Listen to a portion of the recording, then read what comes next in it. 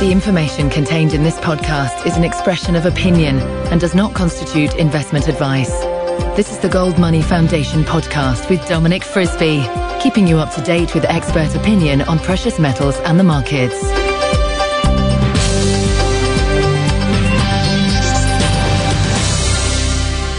Hello and welcome to the Gold Money Foundation podcast, hosted in association with Frisby's Bulls and Bears with me, Dominic Frisby. Now, there is a new and very interesting book about gold that's just come out. It's called In Gold We Trust. It sheds a rather more cynical light on the world of gold. It's not all bullish on gold as some books that you read are.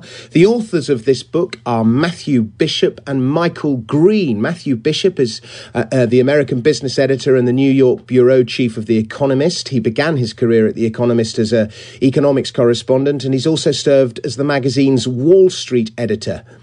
Michael Green is an economist and writer. He was formerly a senior official in the British government, where he advised on global finance issues, and he managed the British aid programmes to Russia and the Ukraine. And he served 3 secretaries of state as head of communications. Gentlemen, welcome to the show. Thank you very much for coming on. Michael, why don't we start with you? Why don't you give us a brief outline of the book and tell us what inspired it? Well, thanks, Dominic. I mean, the book is, we wouldn't call it cynical. I think the book is titled In Gold We Trust with a question mark, because in some sense it's sort of an economics detective story. We were inspired to write the book because some of the people we were talking to, some of the most successful investors in the world, John Paulson, who bet so successfully against the US housing market, Ray Dalio, who's now the world's #1 hedge fund manager, George Soros, who of course is a legend. All these really serious investors were talking about their interest in gold and seeing gold as a good bet. And we just thought this was a fascinating subject, given that so much of the economics profession and the media is so dismissive of gold. So the book is really an attempt to sort of say, well, what's going on with gold? What does this tell us? And so we go through some of the history of gold and how it's been used and the story of the gold standard.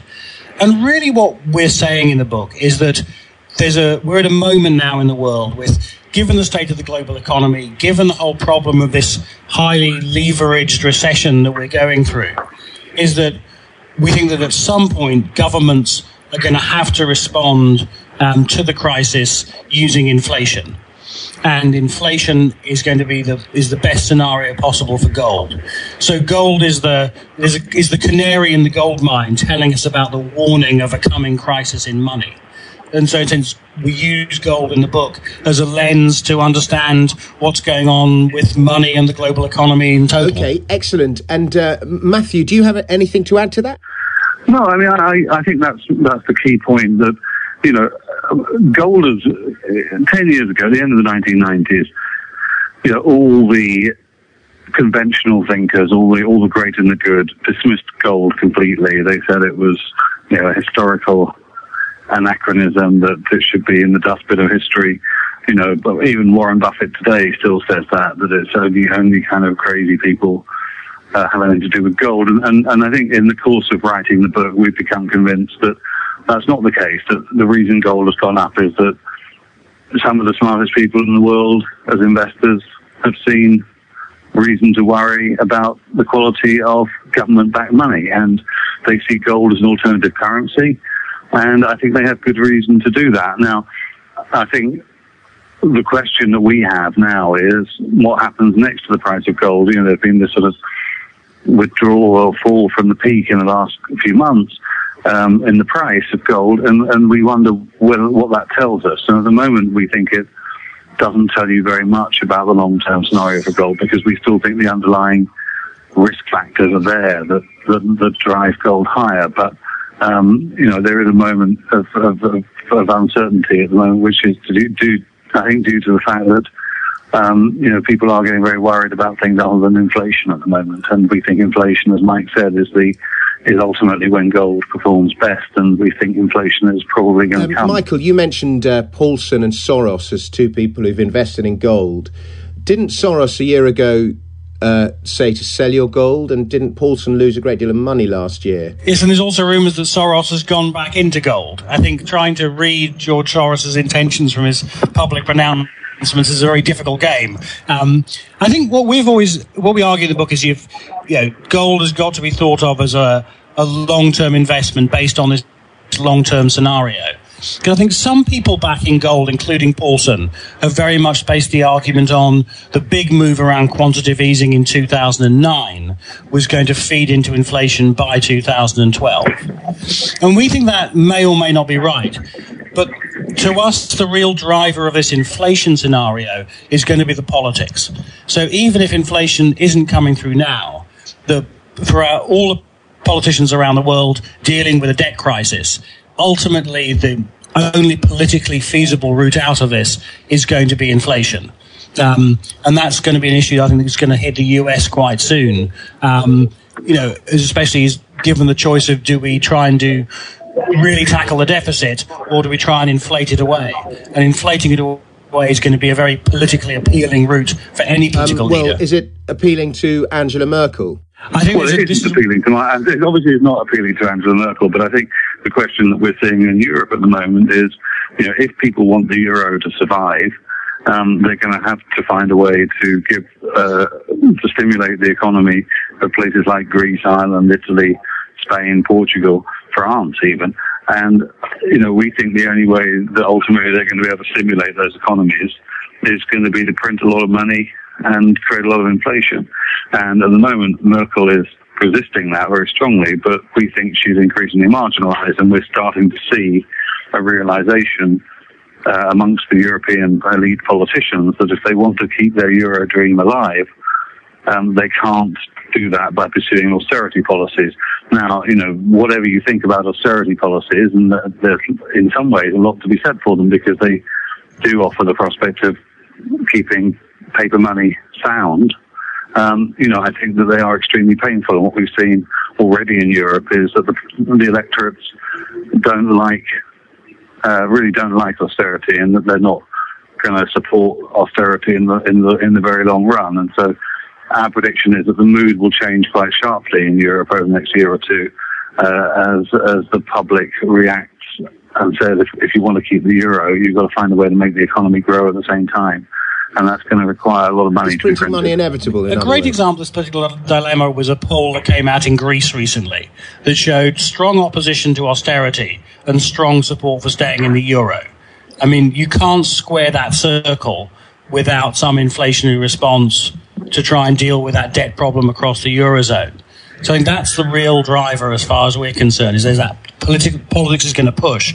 As Matthew says, Germany may resist, but in a sense it's the politics of the eurozone as a whole that's going to be the key question for the future of the euro. And Merkel will have to go to the German people at some point and say, look, this is your choice. Are we going to be good Europeans, or are we going to insist on the kind of tough money policies that Germany has had for a long time? And Paul Krugman, who is no fan of gold, has made this point in his latest book that it wasn't actually inflation that brought about the rise of Hitler. It was the tough policies that followed inflation, the austerity policies. And so, I think he actually is one of the voices that is now increasingly calling for governments to take on inflationary policies. And, the voice of the New York Times and so forth. And I think that is going to be increasingly a bellwether for where other commentators and politicians are increasingly going to be going. Can you just define inflation, what you mean by inflation for me? Well, I think what we're going to see from governments is, my guess is we're going to see politicians maybe around the talk of growth pacts, talking about ideas like nominal GDP targeting. And that's the idea that your nominal GDP should grow by a fixed amount per year, say 5%. And that means that if your economy is growing at a thumping 5%, you're looking for zero inflation. Whereas if it's growing at 0%, you're looking for 5% inflation. And that's the kind of range that Krugman is talking about. So I think we're going to be seeing politicians looking to target that kind of inflation rate and not declaring a pro-inflation policy, but declaring a policy that's saying we're looking to keep nominal GDP growing. Okay. And inflation comes behind that. One of you guys, can you just define inflation? What do you mean by inflation? The usual definition of inflation is that the same basket of goods and services that a consumer would want to buy costs more. So rising prices, in other words. Because there's an increase. It's rising prices due to an increase in the amount of money. So a reduction in the value of the money of a dollar, essentially, because more money is being printed. So you don't mind rising prices if you're getting higher quality, but inflation is when you get higher prices without any change in essentially the quality of the goods you're getting, and that's usually a phenomenon brought on by an excess supply of money, which is why when central banks have been doing quantitative easing over the last couple of years, people have expected inflation to pick up. Now, the fact is that the economy is in most of the developed world is in such a slump at the moment that increase in the money supply hasn't fed through to inflation as quickly as it might do if the economy was nearer full employment. But we think ultimately the advantages of inflation to government, because they reduce what it actually costs to pay off your debt if you're a government. Inflation is very good at reducing the real value of debt. They will choose to print lots of money in order to increase inflation and reduce their real debt burden, which gets them out of the political bind that's only at the moment, where they're faced with this very unpalatable choice between either raising taxes or cutting spending, or both. Okay, is it possible for gold to rise if governments take the austere route and don't print money? Well, I think if austerity leads to an economic recovery, then that's going to be probably the worst scenario for gold. If austerity leads, as someone like Krugman warns to a long depression, gold will probably hold its value pretty well. The challenge we really put in the book is, what can you see as being the most likely scenario to go ahead? Do we really think that we're going to see political will to cut deficits and to really stabilise government finances and stabilise paper money? The argument against gold, I think, is a very optimistic one, that somehow recovery is just going to come without governments having to print money. And I find it very hard to see as a scenario. But that would be the worst one for gold. Okay. And it's worth bearing in mind, the point at which the gold price hit its lows at the end of the 1990s was the point when general faith in central banks and government being able to manage economies without having high inflation, high unemployment was at its highest level. There was this massive faith. People thought Alan Greenspan was God, and that anything he did would keep everything ticking along very nicely. And the reason I think gold has gone up significantly since then has been, and this is one of the points we're making in Gold We Trust, has been because, for good reasons, we've come to have doubts about the competence of those people in charge of the economic system, particularly people running central banks and treasuries. And the question we have to ask going forward about gold is, are we going to feel better about those people in the next few years, or are we going to feel just as depressed as we do at the moment? And my sense is there's very little evidence that they're getting their act together, certainly not in Europe. And I don't imagine that the election in the US is going to make us feel inspired by the competence of their economic policy making. So by your reasons for investing in gold are basically a bet on future money printing, a bet on governments not taking the austere route but taking the inflationary route. We're going through a crisis in Europe where policymakers seem to be floundering. There's no clear solution. And yet gold has fallen quite dramatically. It hasn't been the money of last resort, the ultimate safe haven. Government bonds have. US, UK and German government bonds have. Can you explain why that is? Yeah, it's a great question, Dominic. What's really happened is that the euro worries have pushed money looking for other safe refuges. And so one is going to be German bonds, because even if the Eurozone breaks up, Germany, people are pretty confident, is going to survive. And actually probably the value of the new German currency would soar. There's the UK, which seems being reasonably safe. But the really big place that's able to absorb that much liquidity is the US dollar. And I think it really is this point about the dollar still enjoys its position of being the least worst major currency. As Thomas Kaplan, one of the investors we interview in the book, says, all paper currencies are toilet paper, the dollar's just double ply. And I think the reason the dollar is enjoying this some trust at the moment is because in a way the US has kicked a lot of the economic questions into next year. The deal around the budget that was done last year between Obama and Congress means that the really big issues around the deficit are going to be dealt with. The reasonable performance of the US economy this year has not led to more quantitative easing so far. But again, I think what you're going to see later in the year, if there are worries going into the election particularly, given the Federal Reserve's dual mandate to maintain employment as well as tackle inflation, there's going to be pressure for some other form of quantitative easing to occur. So I think at the moment there's sort of this, the gold has suffered along with a lot of other commodities due to the strengthening of the dollar as an alternative to the euro. But once people focus on the quality of the dollar as a store of value, I think that's going to be the thing that's going to drive the next surge in gold. Yeah, and I think the other point is that I think gold as a hedge against Armageddon doesn't really work very well, except in the most extreme circumstances where you feel the banking system's about to collapse in a spectacular way or society's going to fall apart. Gold. Our argument is gold is much better as a hedge against inflation, and so I think safe haven properties are real, but at the moment people are, I think, relatively less panicky than they were, say, last September when the euro first hit its latest crisis. Okay. And they're more sanguine than they were in March of 2009, where it looked like the whole banking system globally was about to collapse, and so people were saying, well, we've got to put smart people were saying we've got to put our money in whatever we can that would survive a banking crisis of that magnitude. And we're not at the point where anyone, I think, is predicting a complete collapse of the banking system at the moment. Do you gentlemen both own significant amounts of gold in your portfolios? I mean, unfortunately, as a journalist, one of the restrictions I'm under is that I'm not allowed to actively manage my money in a way that I would be able to write about it. It would prevent me from writing about it if I did. So I'm not in that position. Yeah, same thing. I'm a journalist. I'm allowed to own gold.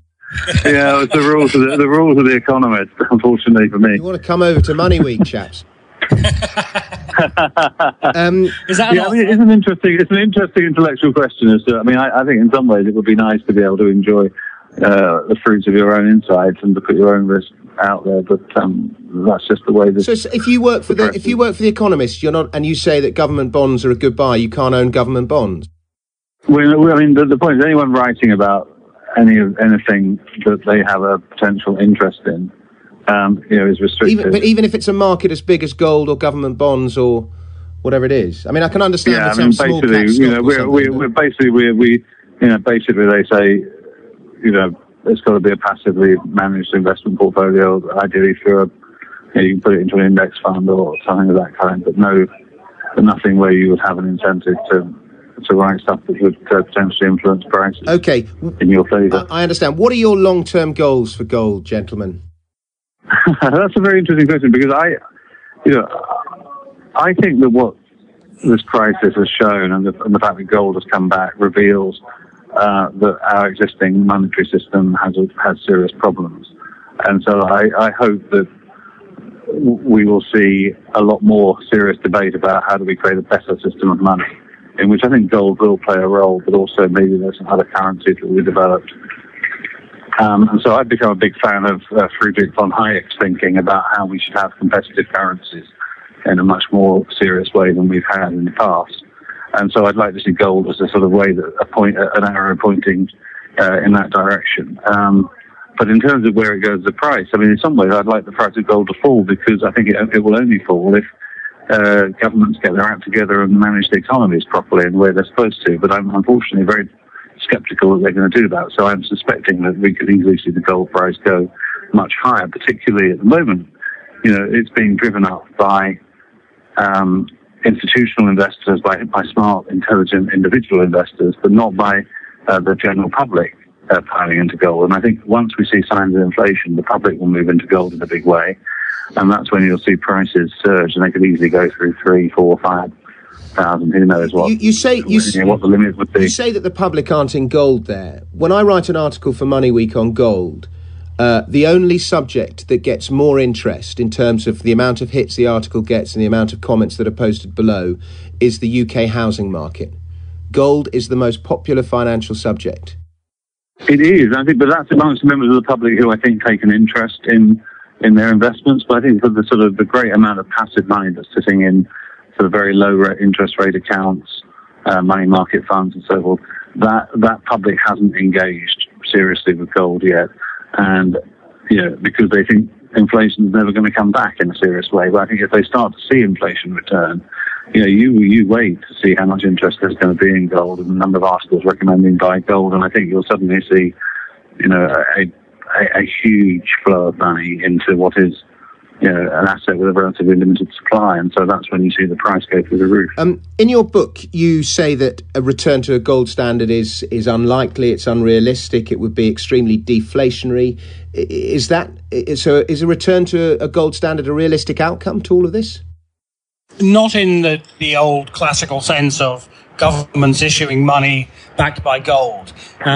I think there's sometimes people sort of see this idea that we return to the gold standard and everything will be fine. And this is one of the reasons why In Gold We Trust uses history to inform how, in the past we have tried to sort of restore the stability of currencies by going back to a hard gold standard. Britain after the Napoleonic War, the United States after the Civil War. And that has had very strong deflationary implications, causing long recessions. And since the problem that the gold standard ran into in the 20th century was the rise of democracy and organised citizens, he really was saying you can't do this. Britain tried to return to the stability of gold after the First World War, and it just wasn't politically possible to impose that degree of austerity on the public. What's the reason? Let me put something to you very quickly. Yeah. What's the reason that on those 3 occasions that you mentioned, returning to a gold standard caused a deflationary slump? The fact that they went on at the wrong rate. There's a question, I think, about the rate at one point. But then, since if you go on at a different rate, you're still saying you've got less money in the economy. Not if you revalue gold upwards. But then you've got a global market for gold. Let's say if you were to take the United States as an example, it has 261 million ounces of gold in Fort Knox. If you were to value United States debt at the value of its gold holdings and revalue the gold holdings upwards, you'd be looking at something like $10,000 an ounce gold, if that makes sense. And let's say you want to create a bit of excess.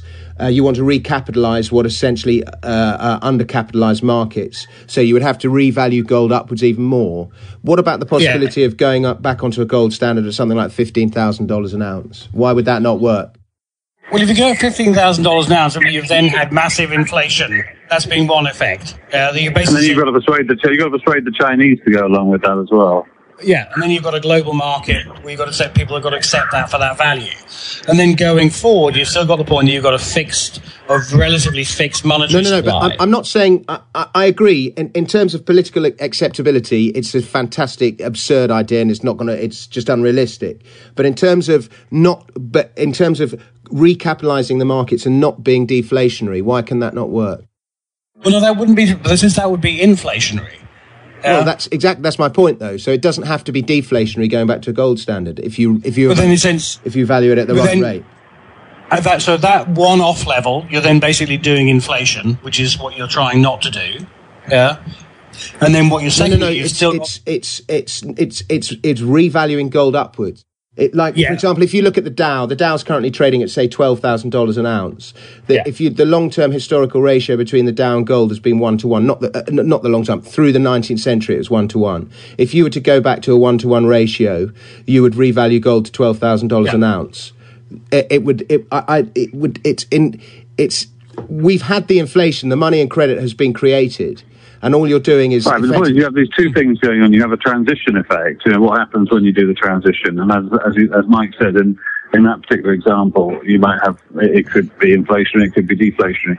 But then you have this long-term issue, which is that the supply of gold is very fixed, and therefore you don't have the flexibility to adjust your money supply to take account of fluctuations in the economic cycle. And what history has suggested is that when you had a gold standard with a fixed relationship between the supply of money and gold,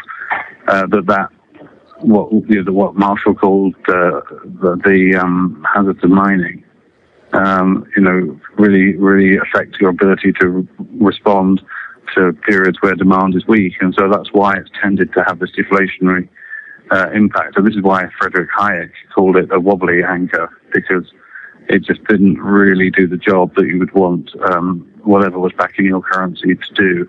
It forced you to maybe suffer from these long-run tendency towards being deflationary, even though there are periods where, depending on what you do and setting the rate, where it can have an inflationary impact. Is deflation such a bad thing? For example, one of the things we mentioned in Gold We Trust is that, there are these people who are now looking at going into space and mining all the gold from the asteroids, and you could imagine them coming back and flooding a gold standard market with gold from outer space, and then you would find it was very inflationary. Yeah, well, that's what happened to Spain, effectively, isn't it?